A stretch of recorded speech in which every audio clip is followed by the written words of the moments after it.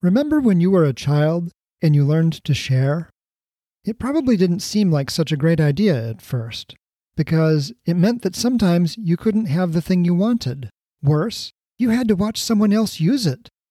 But gradually, we learned that sharing is not only part of life, it makes us richer. When you visited friends, you got to play with their toys for free. When you went to a playground, you could use the swings, slides, and jungle gyms that were way too big and expensive to fit at home. And it was fun to meet and play with the other kids. Or maybe you found a natural playground, a forest, a desert, a creek, a seashore, vast and open to all. Then there's all the stories, songs, jokes, and games of childhood. Once you learned one, you could share it freely. And gradually, over the years, you begin to appreciate all of the things that your caregivers shared freely with you so you could grow up and thrive. Those shared things that make your life richer, they are the commons. And having more of them is the secret to creating wealthy cities. Cities, designed like modern Edens, for economic and ecological abundance. I'm Kev Polk, your guide to Edenicity. Welcome to episode 21, where I'll discuss how to massively increase the wealth of cities by expanding the commons. What are the commons? I went to Wikipedia for help, and the various definitions I found were the common pool of resources or common property, shared resources in which each stakeholder has an equal interest, and in some cases it's a shared resource that is subject to social dilemmas, and we'll get to those dilemmas in a few minutes. Now, as I started to pull materials together for this episode, I at first thought that I knew quite a bit about the commons. But it turns out there's been a lot of work in this area in the past few decades, and there's a lot that's relevant to Edenicity. So today I'm just going to present a few strands of possibility that eventually weave into Edenicity. Okay, let's start with the obvious commons. Think of things like libraries, highways, streets, sidewalks, at least if you're not paying tolls to use them. Public parks. By the way, Hawaii and many other coastal areas hold beaches in common. And so you cannot, as a private property owner, deny people access to the beach, even if your house is right there on the beach. Other obvious commons would include public art or folk arts, such as stories, music, or dances, public schools, expired patents and copyrights. The whole point of patents and copyrights was to encourage people to create and to share their creations so that eventually they would enter into the commons. There are some commonly managed resources such as community gardens, and in many countries there's health care. Now, the less obvious but more important commons include things like the soil, forests, clean air, clean water, including oceans, lakes, rivers, creeks and streams, groundwater, and watersheds. A watershed is an area of land that collects water that drains to a common body of water, such as a river, lake, or an ocean. Then there's species diversity and views. Now in Hawaii, they have a billboard law, which prevents people from putting up billboards that hide the beautiful landscape that is the centerpiece of the tourism industry. And online, you're probably acquainted with many commons, including Wikipedia, open source software including Linux, which underlies Apple operating system and Chrome OS, as well as public domain art. In fact, when I finally retired my astronomy software from the Palm Pilot, I released it to the commons, and it now lives on its own website, Open2Sky, with the number 2. And as I'll discuss in episode 23, many neighborhoods throughout the United States these days are experimenting with creating common spaces where none existed before. So, for example, my neighbor Ann Kreilkamp in Green Acres put a bench on the edge of her property and created a miniature commons that actually proved to be the catalyst for rebranding the neighborhood as an eco-village. Now, the term commons originated in medieval England, where the land was owned by lords who had large estates that were worked by various classes of tenants who had rights to certain uses of the land. Someone with shared rights to a piece of land was called a commoner. And one of the most pivotal events in British history was the enclosure of shared grazing lands and forests by private property owners and the loss of those properties by the commoners. This drove many former commoners into the cities to provide labor for the Industrial Revolution. Now, if you've ever taken an Economics 101 course, you're probably familiar with the tragedy of the commons. From my favorite commons, Wikipedia, I found that in 1833, William Forster Lloyd introduced the concept by a hypothetical example of herders overusing a shared parcel of land on which they are each entitled to let their cows graze, to the detriment of all users of the common land. Now, this actually is not theory. This is observed all over the world, not the least of which in the Loess Plateau, which I described in episode 3, where some of the most fertile agricultural land on the planet was, over the course of about 1,000 years, degraded until it became a barren desert in modern times. So this was caused by unlimited grazing by the animals owned by the people who lived there. The same goes for fisheries. This is called the tragedy of the fishers. If everybody fishes as much as they like, sooner or later a fishery collapses. Now, the real damage that's done by the tragedy of the commons has many facets. The first is the obvious depletion of the resource. In the case of the Loess Plateau, the soils. In the case of the fisheries, the actual fish stock, the breeding fish stock. But there can also be what economists call externalities. These can be both positive in the form of free riding. So, for example, Wikipedia depends on donors for survival. Everybody else is a free rider. But if too many people become free riders, Wikipedia can't pay its bills, and we all lose the resource. And there can be negative externalities, such as pollution, that eventually leave the commons unusable or degrade the quality of their use. These aspects of the commons were not popular in academia until 1968, when Garrett Hardin published an essay called The Tragedy of the Commons. And in his view, the social dilemmas caused by lack of ownership of the commons would inevitably lead to their failure. By the time I took my Microeconomics 101 course in 1990, it was just seen as a matter of fact that failure to properly assign and presumably establish a market price for property rights in the commons would lead to failure. So basically, if it's free and nobody owns it, then no beneficiary, that is to say no commoner, is going to step forward and individually bear the cost of maintenance. Now, some later commentators have suggested that Hardin's essay confuses the commons with open access, and the commons, as we'll see, are not always open to everybody to use as they see fit. As we'll see in a moment, the commons can be well managed, and later authors, such as Derek Jensen, have correctly called the tragedy of the commons the tragedy of the failure of the commons. Now, if there's a tragedy of the commons, could there be a comedy of the commons? In other words, could there be something about the commons that has a happy ending? Carol Rose, writing in 1986 in the University of Chicago Law Review, argued that yes, indeed, there could be comedies of the commons. Ironically enough, I found her paper in the Yale Digital Commons, even though it bore a University of Chicago copyright. So it's a really interesting paper. I haven't fully digested it, but talking about commerce, including roads and waterways, she comments that, quote, customary doctrines suggest that commerce might be thought of as a comedy of the commons, not only because it may infinitely expand our wealth, but also, at least in part, because it has been thought to enhance the sociability of the members of an otherwise atomized society, end quote.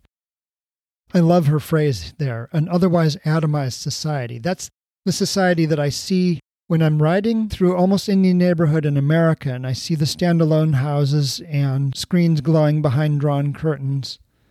Atomized society is what you have when you don't have commons. Now, in the context of case law, where people wanted to hold traditional dances on land now made private, Rose commented, quote, at least within the community, the more persons who participate in a dance, the higher its value to each participant. Each added dancer brings new opportunities to vary partners and share the excitement. She goes on to write, in a sense, This is the reverse of the tragedy of the commons. It is a comedy of the commons, as is so felicitously expressed in the phrase, "the more the merrier." Indeed, the real danger is that individuals may underinvest in such activities, particularly at the outset. No one, after all, wants to be the first on the dance floor. And in general, individuals engaging in such activities cannot capture for themselves the full value that their participation brings to the entire group.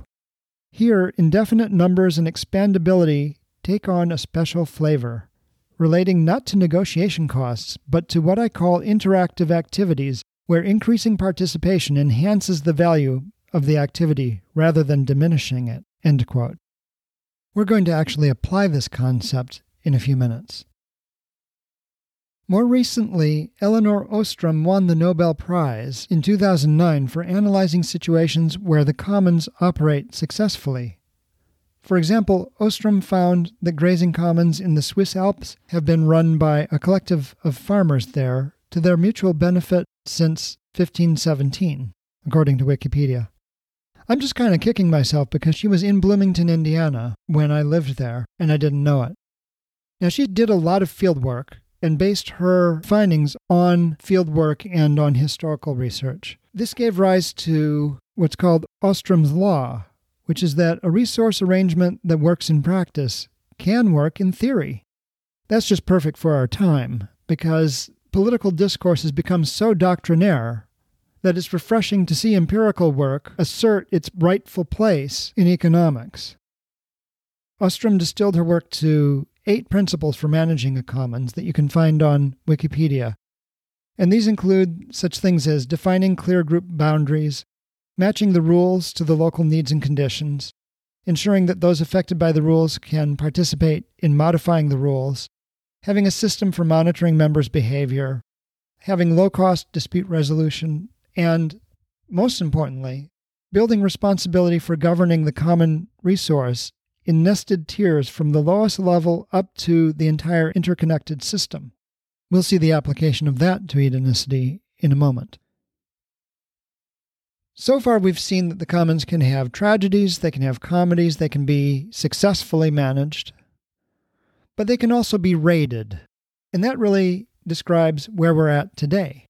First of all, the commons can be raided by corruption when a community asset is managed for personal gain. Now, the original feudal robber barons were German lords who charged tolls for using roads or waterways that crossed their lands. The Holy Roman Empire ruled this practice illegal in antiquity. In the 1850s, American political cronies were granted shipping routes at taxpayer expense. Then they turned around and charged the public more, claiming their costs were really high. When Cornelius Vanderbilt started running the same routes at lower cost and high profit without the subsidy, the shippers paid him not to ship.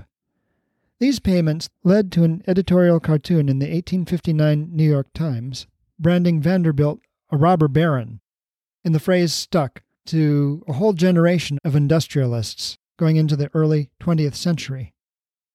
Then there's the plunder of natural capital, which I described in my book Guillaume from 2007. Let me read a brief paragraph from that. The greatest commons are the world's wild spaces, especially the forests, which do not charge for such services as carbon scrubbing, climate moderation, water purification, and soil maintenance. However, human agriculture, road building, waste disposal, and other activities have removed 90% of the original forests, leaving soils in many areas damaged and vulnerable to erosion. Most of this destruction lurks hidden behind the smiling logos of modern commerce, but it sometimes pokes through in horrifying ways. When healthy forests are cleared, the land bleeds red, orange, and brown. Where there's a buck to be made liquidating the commons, you'll see a lot of roadkill." End quote. If you're familiar with Disney Studios, you know that they have privatized numerous fairy tales, folk tales, and the cultural commons of many lands throughout the world. There have been repeated attempts on the parts of individuals and corporations to extend copyrights out to infinity so that families can create generational wealth that would earn an income forevermore, presumably without taxation, as a permanent asset the way, say, real estate is. There have been efforts to extend patents forever. There have been efforts to buy up all the water rights. And this ties into something that, again, goes back to that Microeconomics 101 course, where we looked at the relative value of diamonds versus water. And although diamonds are much pricier per gram than water, they're much lower value than water. The paradox is resolved by the fact that water is so much more abundant than diamonds. And so some enterprising entrepreneurs have taken this lesson to heart and are now buying up the world's water rights. Fortunately, one of the strengths of permaculture, and hence Edenicity, is the ability to retain and recharge groundwater. I could go on, I've got a long list here, but the point is that large, powerful entities are raiding the commons throughout the world. So let's talk about what it would take to restore and expand the commons. Well, going back to the Loess Plateau, which was an example of the classic tragedy of the commons, overgrazing, I detailed in episodes 3 and 10 how this process was reversed in just a short decade by local engagement, local investment, and redesign. Now, the Loess Plateau is actually an example of the first of permaculture founder Bill Mollison's 5 identified types of resource. And so this first type would be those resources that increase with modest use. Is that even possible? Sure, for example, grazing and manuring can build soil, unless there's too much of it, in which case you get the catastrophe that happened with the Loess Plateau. Other resources that increase in value with modest use include dance halls, which we saw in the Comedy of the Commons, and the digital commons, such as Wikipedia, which can be expanded practically forever without losing any value. The more articles, the merrier. The second type of resource are those that are unaffected by use. This would include songs, stories, even the fruit off of fruit trees. You can harvest all the fruit off of a fruit tree and it's not going to hurt the tree. Now, that being said, this is not an area where we can get by without any management. Without management, there would be less of these resources and they would be lower quality without incentives to create, plant, or maintain, and without rules limiting the use. So paradoxically, there is a basis for rules about using resources unaffected by use, such as copyrights or harvest rights. For example, when I was in Village Homes, my host welcomed neighbors to pick his clementines, but he caught an off-site family stripping his tree bare for market and chased them off. So even though it doesn't hurt the fruit tree to harvest, the residents of that neighborhood had a shared interest in those trees that was exclusive in nature. It gets complicated, doesn't it? All right, the third kind of resource in Mollison's list are those that decrease with use. This would include timber, oil, aquifers, and these must be managed or you lose them. Simple as that. The fourth type of resource is those that degrade if not used. This would include annual gardens, which get weedy or go to seed when they're not tended every day. And finally, the fifth resource type are those that pollute or destroy other resources, such as uranium or arsenic. And the simple rule for permaculture is to simply not use resources in that fifth category. Replace them with resources from the other categories. Now, how do you manage the commons in the city? Well, as I explored in episode 18, you could use circle governance, which tracks the natural structures of the city and the decisions that need to be made at each scale. And in that episode, I gave an example of Buurtzorg, a Dutch company with 9,000 home visit nurses and no managers. Basically, the nurses worked in teams of 10 to 12 and set their own priorities, and it was a huge success. So I believe this model can also be applied to managing the commons of Edenicity. Now, Edenicity could have comedic elements. These are the elements that would increase in value as more people used them, usually because of economies of scale. And this would be things like healthcare, which in Edenicity would be really easy to make free because it would cost a tiny fraction of what it does in today's society for reasons that I get into in episode 4. Basically, people are healthier, so healthcare costs are a lot lower. Education also falls under this category. In his movie Where to Invade Next, Michael Moore describes how schools from preschool through the PhD level in Finland are free, and they are the highest quality in the world. Now, Finland didn't actually set out to compete with anybody in terms of quality of education. Their driving principle was equity. They wanted to be sure that everyone had equal access to an education at any level. The impetus for this was to participate on the global level in the knowledge economy.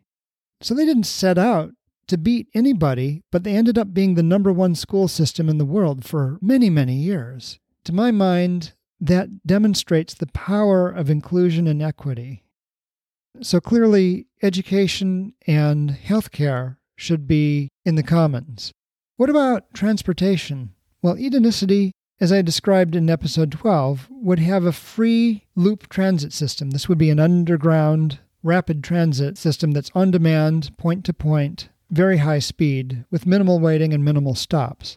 In this system, because it's free, you're not waiting for people to feed the coin slot. You're not hassling with change or showing an ID or a fare card. You just punch in your destination and wait a moment and go. It's like an elevator that takes you anywhere in the city in like 4 minutes. And the advantage to this system is that it raises the value of the whole city. It lets people interact with one another much more conveniently, lets them get around more rapidly. There's far fewer barriers to shopping. There's far fewer barriers to all forms of commerce and interaction. So this is a classic comedy of the commons, and it really should be a free good that's well managed in the public domain. And if free transit seems strange, bear in mind that the very much more costly roads and highways are experienced as free by most of their users. What about those elements that go away with disuse? I'm talking about food production. Now, this is a natural commons on the scale of the block, the village, the town, and the city. And local markets would be the natural mechanism to redistribute surpluses and shortfalls. Now would be a good time to get out the reference design from the link provided in the program notes. In Zone 1 gardens and cafes, you would have a commons managed by all of the buildings in a row of houses. In Zone 2 gardens, the commons would be maintained by all of the rows of houses on a block. Zone 3 broadacre crops and grazing and ponds would be managed by the 24 blocks in a village and possibly in conjunction with the neighboring villages. Zone 4 forests, streams, and creeks would be managed by the 9 villages in a town and would have to involve an interface with the neighboring towns as well, as the forest belts separate the towns. And finally, the Zone 5 restoration landscapes that surround the cities would be a commons that would have input from all 100 towns. And the challenge here would be to invest in restoring surrounding watersheds. This would be land acquisition and management. And at the same time, manage the access and interaction with these environments very carefully, because it's very possible for people to overuse delicate environments. And this would be an example of Mollison's third resource type, those that degrade with use. In his book, Ecocities, Richard Register points out that even the most extravagant amenities for pedestrians, including kilometers-long sheltered walks with intricate stone carvings and dancing water features, are far less expensive per person than the ugliest highways. Add to that the free loop transit with commute times of 4 minutes, the free education and healthcare, and daily access to gardens, forests, and your favorite cafe crowd, and Edenicity starts to resemble that childhood playground, only 1,000,000 times better. If you enjoyed episode 21, please be sure to subscribe so you don't miss a show. And if you haven't already done so, please visit the news link at Edenicity.com to download a copy of the reference design. And be sure to join me next time when I'll discuss raising children in Edenicity. I'm Kev Polk, and this has been Edenicity.